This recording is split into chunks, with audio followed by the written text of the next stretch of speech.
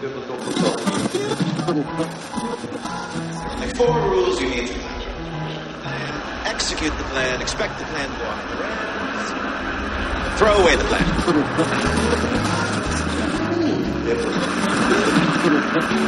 Start imagining all life as you know it, stopping instantaneously in every molecule of your body.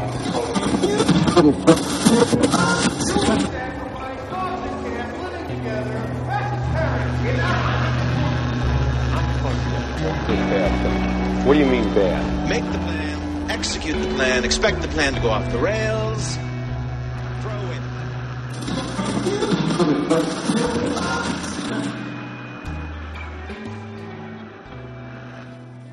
This is QTS, episode number 012.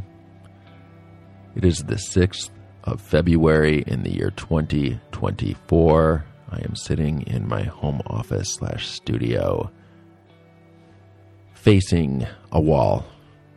Beyond that wall is the direction north. To my left, there is a window. It faces west. And to my back, there is another window which faces south. To my right, there is a wall and a doorway facing east. Currently, it's about 35 degrees Fahrenheit. I think that would mean that it is about 1 or 2 degrees Celsius. I'm guessing right now. I'm not looking at my weather app, but I'm going to look at my weather app to check my work and see how accurate my prediction is. Oh, look at that.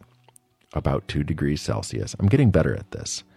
Understanding intuitively without needing to look at something. If something is this degrees Fahrenheit, it means it's probably about this much Celsius. This is one of the little projects I'm involved in the year 2024. Being able to think automatically without it being difficult what the temperature is in both Fahrenheit and Celsius simultaneously. A small project. Why do I want to do it? I'm not exactly sure, to tell you the truth. It started because some of the people I communicate with tend to be in parts of the world where they use Celsius. And so when I would tell them what my temperature is, they would freak out and they'd be like, that's impossible. And I'd be like, no, it's not. And then they'd be, oh, right, you Fahrenheit, you live in the United States where they do things in a really strange way when it comes to temperature. Why do you guys do this Fahrenheit thing? I don't know. And sometimes I get asked that question by people outside of the United States. Sometimes I get asked that question by people inside the United States, actually. Why does the United States stick to Fahrenheit and miles and some other things like that? And, I'm not sure. I don't know why the United States does this. Tradition maybe is the best answer that I can come up with. Is this a point where tradition has become being stupid on purpose? Perhaps. Perhaps it has. I think it might have. I don't know. So that's on my mind. And this is just the beginning chit-chat of this podcast. What am I going to be talking about today? What's the substance of this podcast? Well, there was a post that I just put up on Surplus Jouissance projects, which you can go check out by going to surplusjouissance.com if you'd like. And it is a post on minimalism and desire. 2 topics that I think are extremely interesting. Disclaimer, I am in no way a minimalist. That is not what I am. This is something that my wife would tell you without hesitation. I am not a minimalist. Be that as it may, I am also not a maximalist. I am not somebody who wants to... what would be a good example of a maximalist? I have a good friend, and he is a maximalist in certain areas. He collects things. And when he collects things, he is like a completist collector. He wants to have everything. He wants his collection to be complete. So if he were to collect a comic book series, for instance, he would want every single issue of every single volume and all the variant covers of that particular comic book series. He's that kind of guy.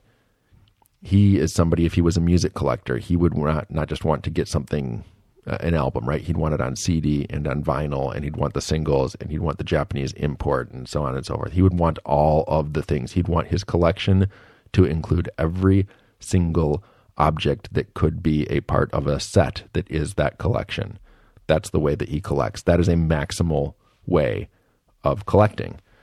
I don't do that either. I'm somewhere in between the two. I'm not a minimalist. I'm not a maximalist. I don't know exactly how to quantify where I am in between those two poles, but I'm somewhere in between those two poles.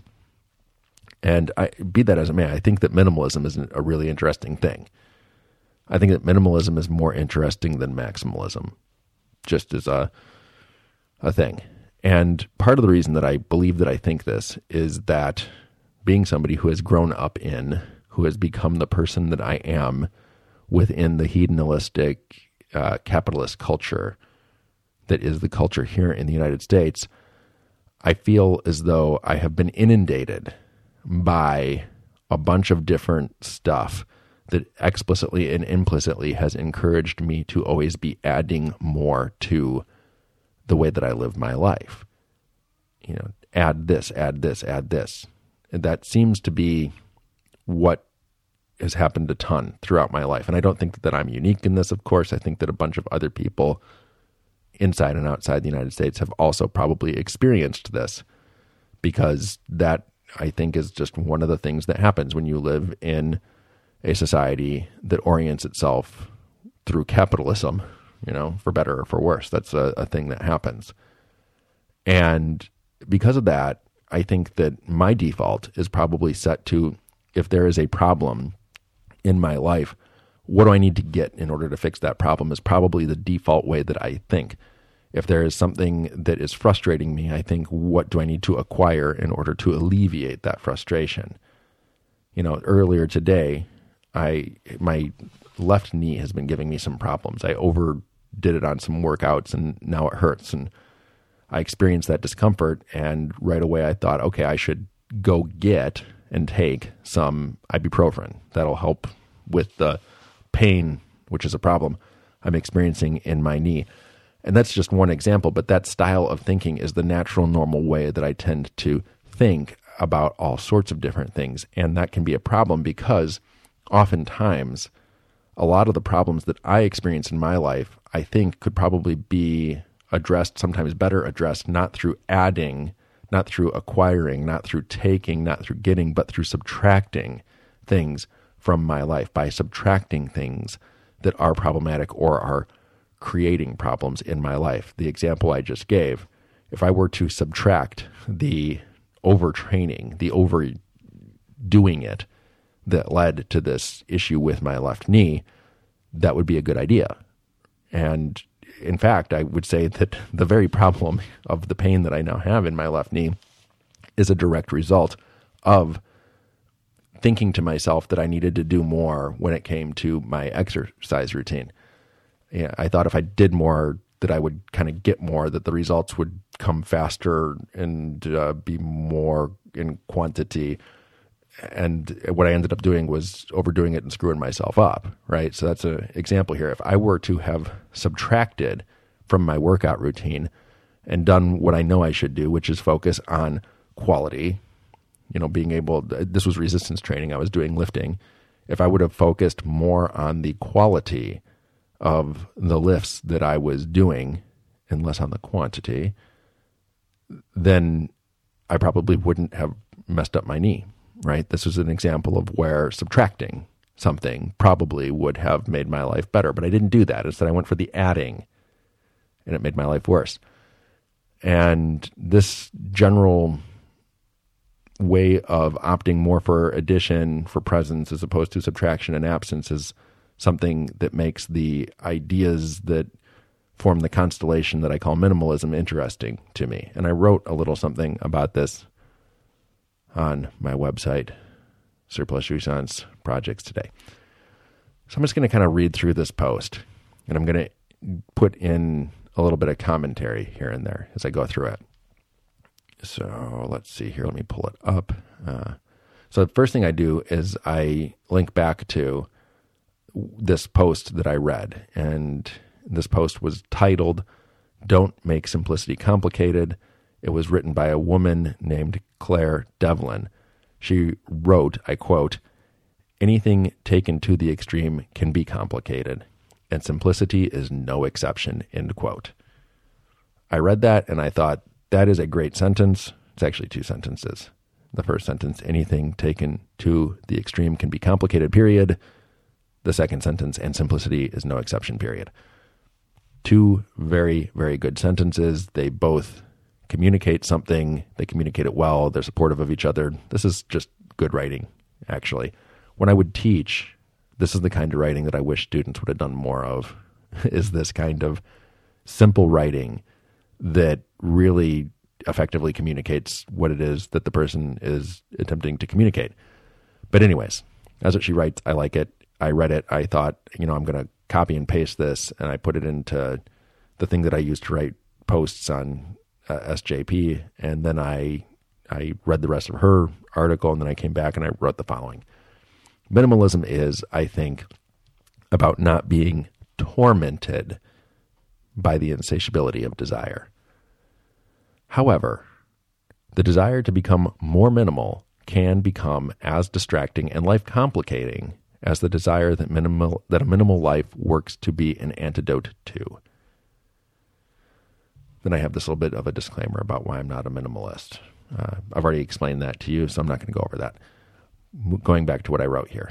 I'm going to attempt to put what I believe is the difference between helpful minimalism and problematic minimalism in Lacanian terms. Helpful minimalism is when people see the right mix of full/presence versus empty/absence as something that is always outside of what they have, as something that is an object cause of desire, that is an object Arriving at the perfect minimal lifestyle is not the aim. It is the cause of an ongoing project of rendering one's life full and empty enough. And I wrote that full and empty enough. So I kind of tried to put that through hyphenating, make that into one word/concept. Full and empty enough. Problematic minimalism is when minimalism becomes a thing that a person needs to do or accomplish, when being minimal becomes a frustrating and distracting demand from a master that can't ever be entirely pleased. So I want to maybe stretch out that last bit, that problematic minimalism thing a bit here.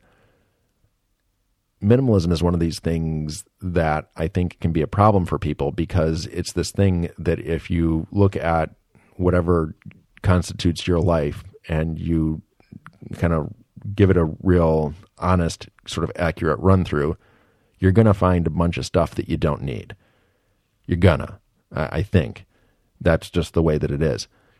And I've seen some people try to practice minimalism where they cut out all of the extraneous/unnecessary things from their life. And I think that kind of makes folks miserable when they try to do that. And why are they doing that? Well, I think they're doing that because there's this master that exists, has being in their mind. And it's this thing that's like, you got to be more minimal. You got to, get it down to just the essentials. You have to have the most simplistic existence you can have. And that's not really possible, I think. And it's not even really desirable. It would be the other thing that I would say, which brings me back to that original quote that I started this with. Anything taken to the extreme can be complicated, and simplicity is no exception. Yes, a simple life, a good life, is probably not a life, which is a life that is reduced to the bare minimal, to the bare essentials. I think that would actually not be a good life at all.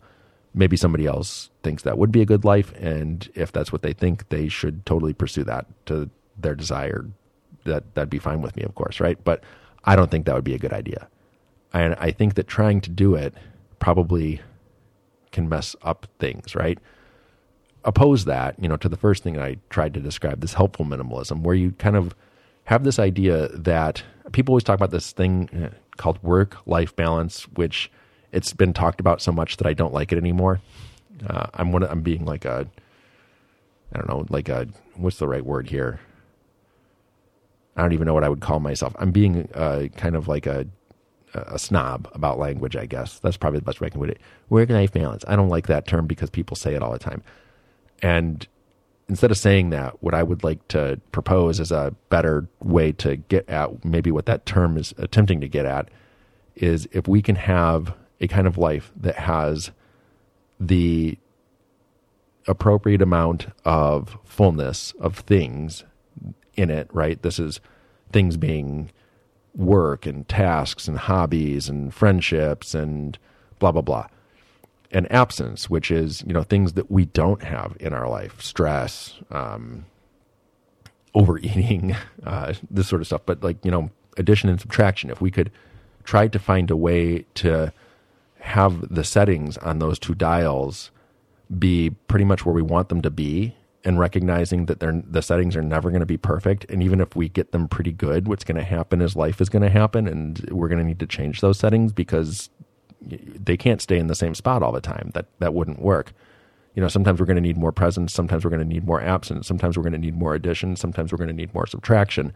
And just understanding that this is an ongoing, lifelong project, tweaking the dials on those two things in order to get the kind of thing that you want out of your life, that's okay. And that can be helpful, right? So you want to make sure that you don't overdo it on the adding, and nor do you want to overdo it on the subtracting. I think that's kind of what I'm trying to get at here. So this is what I'm thinking about today. This is, my quotidian life. I read this thing in my RSS feeds. I thought, I like that. I'm going to cut and paste. And then I kind of thought about it. I wrote some of my own thoughts. And then later on, I thought, I'm going to do a podcast about that. And I sat down here in the home studio, facing north, looking at a wall. And I started to talk into this microphone. And now you're listening to it. Thanks for listening to it. I appreciate that. I'm going to stop talking now because there's nothing else that I want to say except make those glorious mistakes. Glorious mistakes are good mistakes. Make them, make them, make them. Please, please, please. Don't let that man keep you down. That's a thing. We can subtract that. Having the man keep us down, let's take that out of our lives. And damn that demand. The demand for a more minimal or maximal life. Nope. Don't do that. Damn that demand. Save that desire. Desire is all about what we don't have, but strive to get. Have that be the operative force in our life. Why don't we? Yes, that's a good idea. And that's that. Thanks for listening. You take care.